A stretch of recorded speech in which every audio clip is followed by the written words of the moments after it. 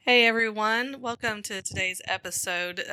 This week we have a special guest, but before we get to the pre recorded interview, I wanted to give a little introduction. I didn't do this while we were sitting with him, and I'm not going to tell you who it is. If you live in the Houston area, you may be able to figure out who it is.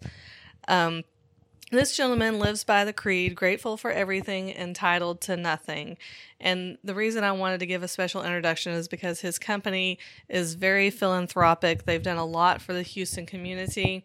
It took me 3 or 4 pages to print everything off, and I just selected a few. So one of the many things that his company has done is furnish the USOs around the world for American servicemen and women. They have a Christmas giveaway that's furnished over 500 homes over the past 32 years. They housed several hundred evacuees during Hurricane Harvey. They were instrumental in getting Menninger Clinic to move to Houston to provide mental health care to Houston by providing a $4 million donation. They also established a trust fund for fertilizer disaster in West Texas that raised over $100,000 for victims' families. And that's something that we've talked about with another special guest previously on our episode. And I'm sure Kyle can put the link to that episode in our notes. Also, I want to note before we get to the interview that typically our podcasts are 20 minutes. And we told this special guest going into this that that's how long they last.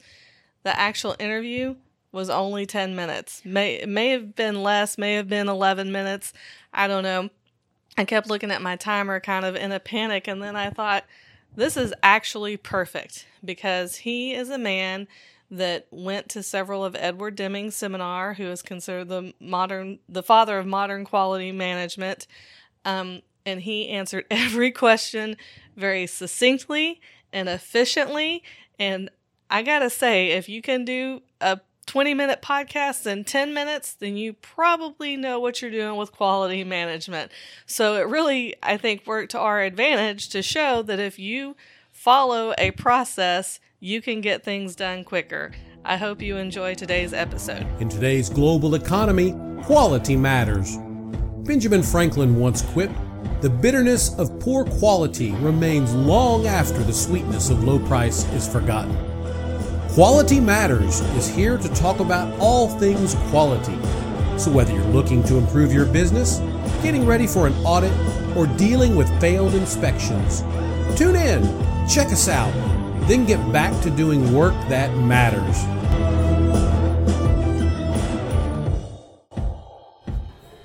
All right, everyone. Welcome back to Quality Matters. I'm your hostess, Darcy Chambers. I'm here with Kyle, Yes. my co-host, and we have a special guest today, a Houston legend. Can I call you that? A legend in my own mind. Mattress Mac. He owns Gallery Furniture here in Houston.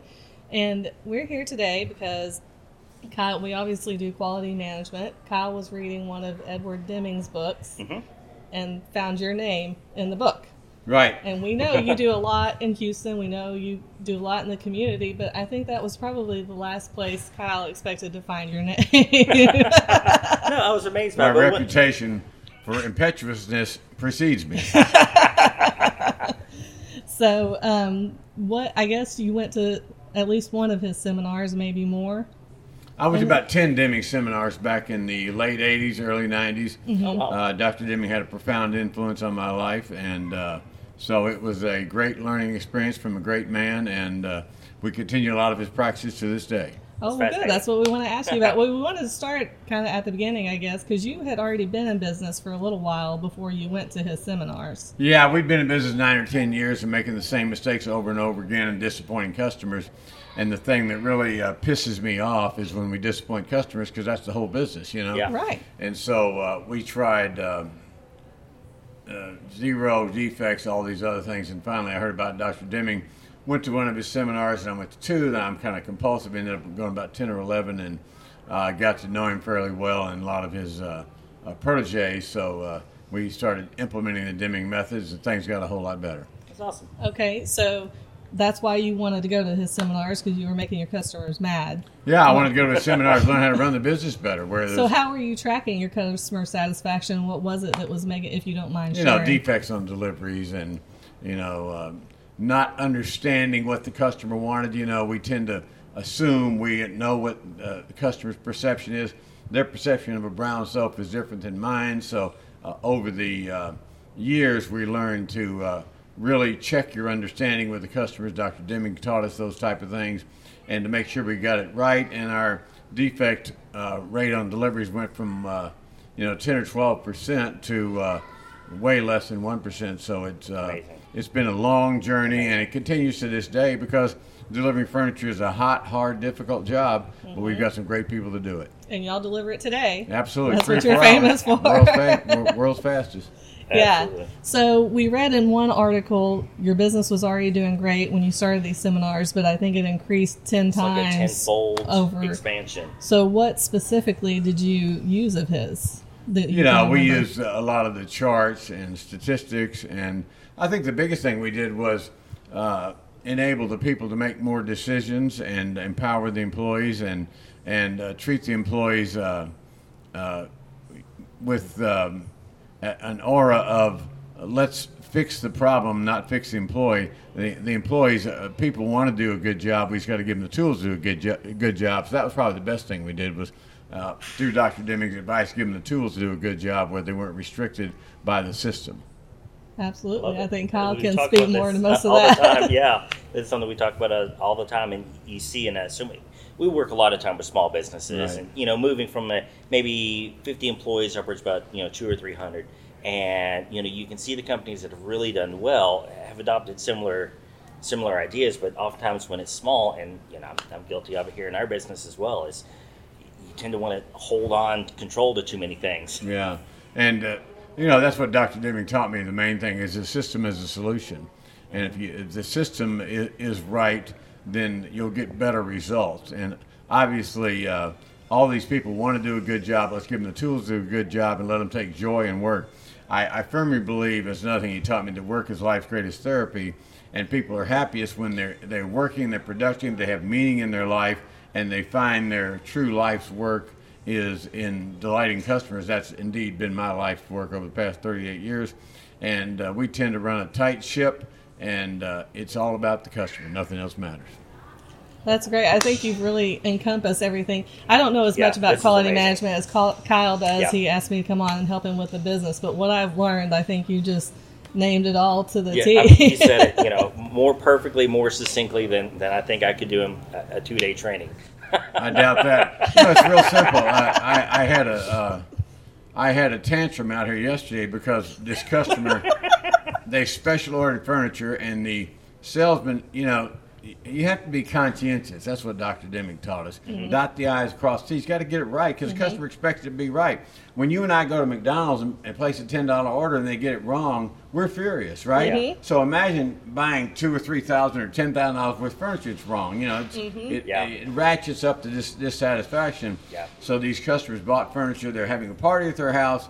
They special ordered furniture, and of course the salesman wrote it up wrong because he was in a hurry, and so we delivered it wrong, and then the furniture comes from California, so we had to reorder it, and the furniture's not going to be here in time to get to this customer's house by this Saturday, Oh, no.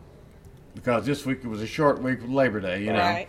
So I flew 2 people out to Los Angeles yesterday. They're in the truck now, got the furniture to bring it back to Houston. Oh, my wow. gosh. That's awesome. That I is mean, customer satisfaction. And we're at going to its spend finest. $10,000 to make a $2,000 sale. But what matters, and Dr. Deming taught me that, is that the customer is the business is the customer. Yeah. And if we can set up systems and processes to delight customers, then we will stay in business. Because he also said change is not necessary, survival is not mandatory. And that's so true, especially in retailing right now, because Amazon is eating our lunch. I'm sure. Really? Even Yeah. in the furniture business? Absolutely.